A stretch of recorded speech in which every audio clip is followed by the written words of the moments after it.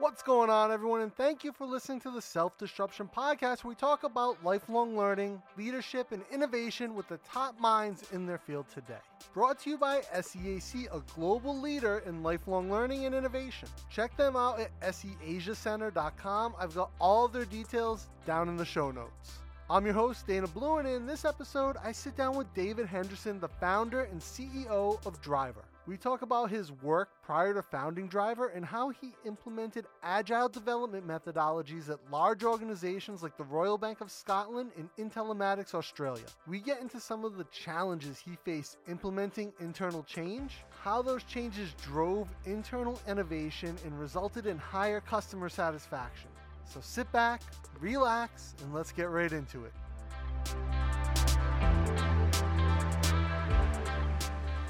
David, man, thank you for coming on the show. I asked you here because I really want to talk about implementing agile in a business. Now, I know at Driver, when you started Driver, right from the get-go, it was an agile shop. But you actually implemented agile methodologies twice before. You were telling me the Royal Bank of Scotland, kind of on the team level, but then at Intellematics, you changed over the entire development to agile. So I kind of want to go back into that and talk about how you made those changes and sort of the benefits that you saw from the innovation side. Sure. Yeah, I mean, let me just go back a little bit further. And No? No, Go okay. I want to go back a little bit further, Dana, and talk about what first convinced me that agile was the way to go. Yeah. So way back in 2008, 2009, back in the UK, in London, I was working for a company called Hotel Connect. Now, we were using waterfall methodology. I was responsible for this. In fact, I wrote up a huge business requirements document. The business needed a new booking engine. Our old one was getting tired, and we just couldn't handle the bookings anymore. So this is back in the early days of the OTAs, online travel agents. Yeah. So we wrote up the business requirements. That took 6 months interviewing in each individual team, and then we sent that off to a third-party development shop in Sri Lanka. And we waited and waited and waited, and they came back to us about a year later and said, "Okay, well we've done your development," and they ticked off all the requirements, and they gave us what they had done. And a year's a long time in business. Things had changed significantly. Things had moved on. In tech? Absolutely, in tech as well. And we looked at what they developed, and they'd actually been building a product for themselves and for other customers. It wasn't a match to what we wanted. So what we found was we'd taken on a lot of risk, and I realized almost immediately that we didn't actually get any visibility up until the very last minute. We had a totally wrong approach to doing software development. So that kind of failure spurred me into looking at what had gone wrong and how I could have done something better. I think a big part of that failure must have been, if you think back to it as well, is all of your competitors would have passed you by in that year had they been using an agile methodology, right? Absolutely. I mean, look, our main competitor at the time was a company called Expedia, which you may have heard of. Small company, yeah. Yeah, so Expedia were actually smaller than us at that time. We had a significant lead on Expedia. But the failure of this project, which I put my hand up and I had a responsibility in that, it had already been well underway before I joined. Of course. But I had some responsibility from that. But I learned from that experience, and I learned from that mistake. What I learned from that was you need small deliverables, right? You need to be able to deliver things weekly, fortnightly, on a regular basis. The business needs to see what the development team's doing. The development team needs to know what the business is doing. The two have to work together. You can't have let's throw something over the fence, wait for the devs to come back to it. That just doesn't work. In my experience, that's a recipe for disaster. And that's how we were doing things back in like the early 2000s.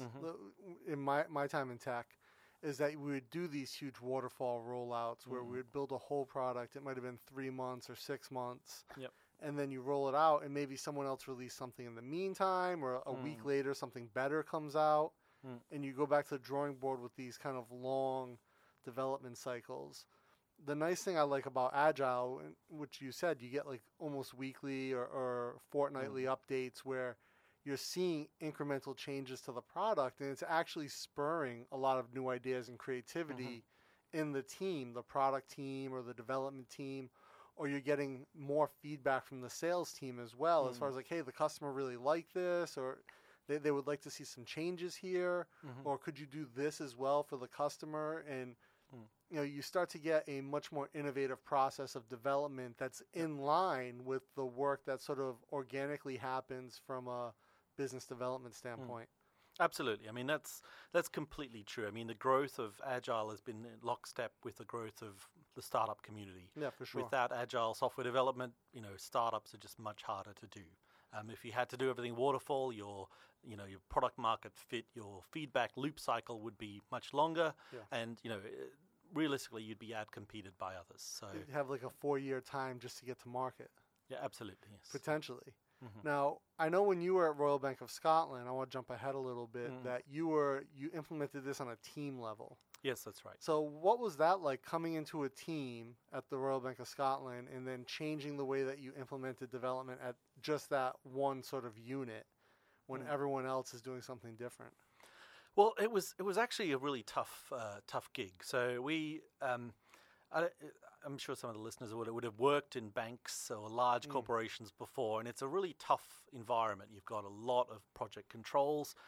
Fortunately, in this particular team that I was working in, we had the opportunity to work somewhat independently. And I think that's one of the things that Agile, to some extent, gives you, is the ability to work autonomously and independently. Even in that environment, we did have some ability to do autonomous or independent work. So basically, it was part of what was called the Rainbow Project, which was a major rollout for the bank, a acquisition of part of the bank by another bank, and we had to do very rapid software development. The team I was working with was almost all outsourced people. It wasn't bank staff as such. So that gave us a little bit more independent and a little bit more flexibility. And we introduced things like daily stand-ups, and this kind of grew organically. And the top management in the business unit was quite adoptive to change, and they allowed this culture to develop internally. And that's one of the things I've found is, in my career, and I would recommend this to anyone, is try things, make a change. Don't be afraid of doing risk. Build a bit of a groundswell for doing new things, and new things can happen. You can make it happen yourself. I was reading something just the other day about business leaders who are actually able to change their mindset to allow change and actually take risk. A lot of times I'll talk to people about, developing sort of an appetite for risk in certain situations. And being open to change is just that. It's an appetite to risk, but having that ability to change, that mindset that allows you to push outside the envelope a little bit, opens you up to this sort of process that can welcome innovation. And I think what you said, Royal Bank of Scotland's a huge bank. I think at one point it was like the largest bank in the world. And an organization that size, change can be scary at any level, and a lot of people can push back on it. But I think you need, like you were there, you were the sort of advocate for that change, for Agile going into that team, and you got positive results. Yes, I did. It was a very difficult environment to work in, and effectively I created an internal startup, and the reason that was allowed to flourish and grow was that we were getting results, and that was what it was all about. Was it difficult for you to change the mindset of some of the people that were working on your team towards being sort of that internal startup, changing the way they were doing things and moving forward? Were they kind of trying to still hold on to the corporate way? Yeah, there were some people like that on the team, and I also had that experience in other companies like in telematics where I worked at. So, look, basically you need to show people results, right? Initially, you'll always get people who are naysayers and are worried and scared, and particularly those people who've been comfortable at work. They've been there for a long time. They're fearful of change. How do you get them to see past that fear of change or step out of that comfort zone? Because for a lot of people, you used a great analogy just now when you said that you essentially created an internal startup, which I think is a great way to look at a business unit sometimes and say, okay, this is an internal startup. We're going to do things differently. The problem is that you've taken a bunch of people that have been doing things the same way and put them in a position where you're now asking them to do something different and not feel comfortable. And that can be hard because for a lot of people, their mindset is, I came to work because I wanted the security of working for someone. I don't want to be an entrepreneur. I don't want to work for a startup. And now I'm in this internal business unit that's being treated like a startup, and I have no rules that guide me in what I do. How do you ease that transition? Well, I mean, I think it's very important to have not just be on your own with this, but to bring other people on board. My style of management and what I would recommend to others is take a bit of a consensus approach. So don't try and impose things from above, right? Convince people that it's the right thing to do, show through doing. I found that approach works really well, and it also reduces the risk. But I also find that there are a small group of people who are influencers and they may not be the management of that company or top people in the company, but they are influencers. I'll give you a good example of this. I met with Cat Telecom last year, and Cat, there was a kind of weird meeting. There was about 30 people on their side and one person on their side who spoke English. I'm sure there may be more people in the room who spoke English, but one person who spoke it fluently, and that person kind of became the influencer significantly on their side, and yet he was an intern. And it was quite an amazing experience, yeah. And so he was the one who kind of edged the deal along? Yes, absolutely. And without him being there, I mean, we had a Thai translator with us, but without someone on their side who was actually embracing it and wanting to change things, it would have been much more difficult. Very interesting. Yeah, it's a good point. Find those influences within if you're looking at your team, who's the most influential person. Might not be the supervisor or the manager, and get them on board. Yep. And hopefully it starts to break down some of those barriers. For sure. Yep. Now, when you went to Intellematics, you essentially ran most of the company, correct? I ran about a third of the company, or half, just under half. And you brought Agile there with you from Europe, Royal Bank of Scotland, immediately prior to that, or no? That's right. Yeah. Immediately prior was at Royal Bank of Scotland. And so you sort of brought Agile with you to there? Yeah, well, the company already had something they called Agile there, but it was unlike Agile I'd seen anywhere else. It looked a lot like Waterfall. Well, no, it was kind of like a Maoist Great Cultural Revolution style of Agile. So they had daily stand-up meetings, and people had a sign hanging around their neck saying, I'm a capitalist dog, or and they were expected to explain why they didn't do something yesterday and get beaten up by their scrum master who was there to slap them around basically. Gotcha. It was like a mea culpa sort of exercise on your hands and knees, and there was a really poisonous culture there, which was actually just one person. So how'd you fight that coming in? Well, I got rid of that person to start with. Okay. That was it was just clear to me. I mean, first of all, what I did was I tried to understand the situation. I interviewed people, and this was quite a traumatic experience. I mean, this company had gone through, this one person had that much influence in the company that they'd reduced people to tears, and, really? It was just it was a poisonous situation.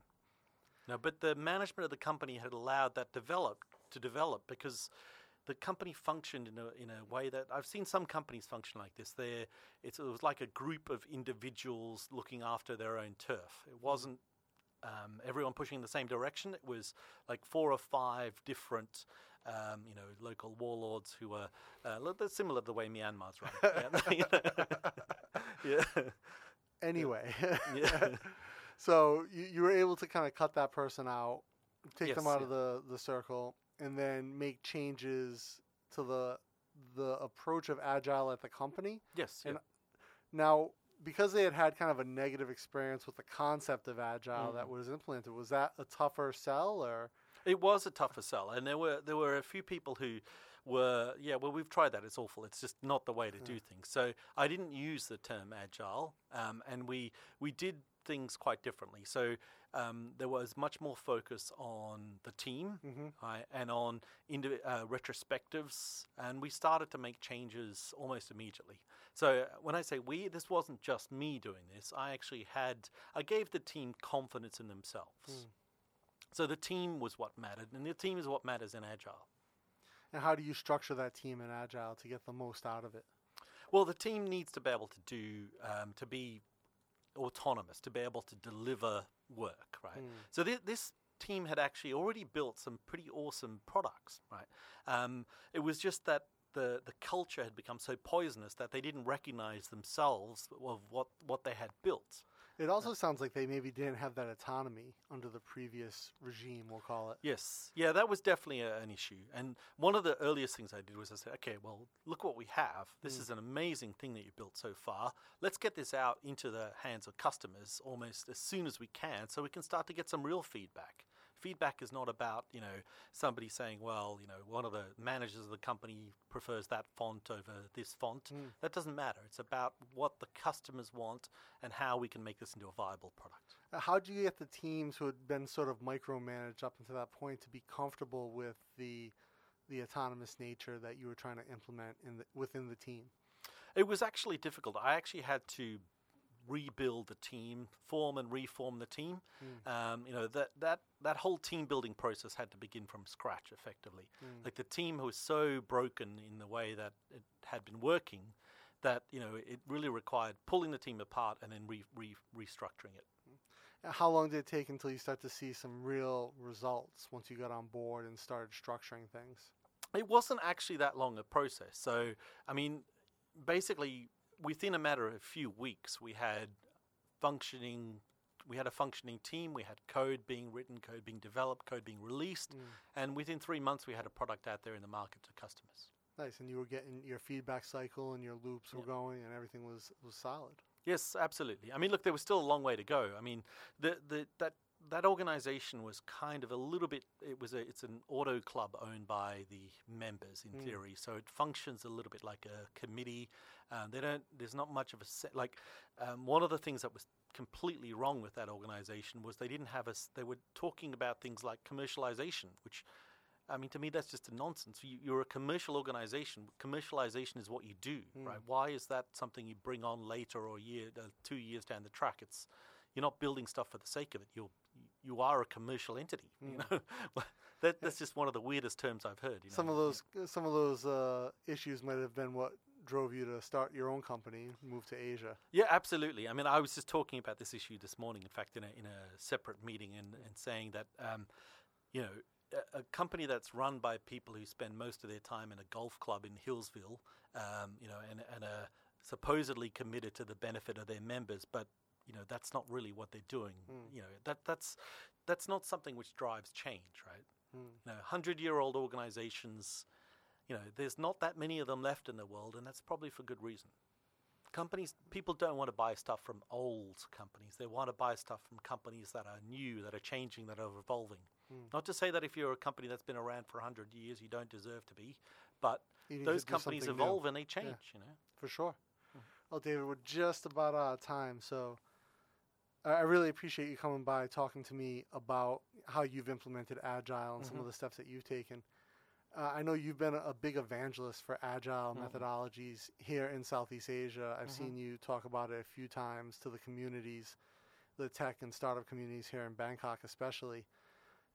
If you could leave us with just 3 things to take away as far as actions that can be taken to implement Agile and how to be more innovative with it, what would they be? Well, I would say one of the things to look at today is the integration of design thinking and Agile. I think that's a crucial innovation that's happened in the last few years. Design thinking has been around for some time, so has Agile, but having the two things combined and one leading into the other makes perfect sense. The other thing I would say is, and this is more aimed at the Southeast Asian startups and Agile practitioners, is give your teams autonomy. Be willing to take risks. And I think trust in people. I've seen some awesome Agile teams here in Thailand and Southeast Asia, and that's because the companies have allowed their teams to lead. Right? They've given them a bit of autonomy. They allow them to give them a little bit of leeway. If you try and control things too much as a manager or a leader, that's not good. You need to give your teams the ability to deliver to their maximum potential. Fantastic. David, thank you so much for coming by. I'll see you soon. Thanks, Dana. Bye.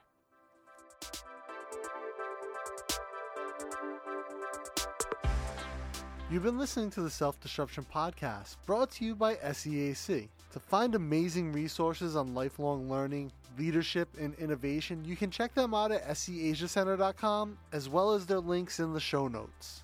And for more great conversations like this one, you can find our archive at selfdisruptionpodcast.com.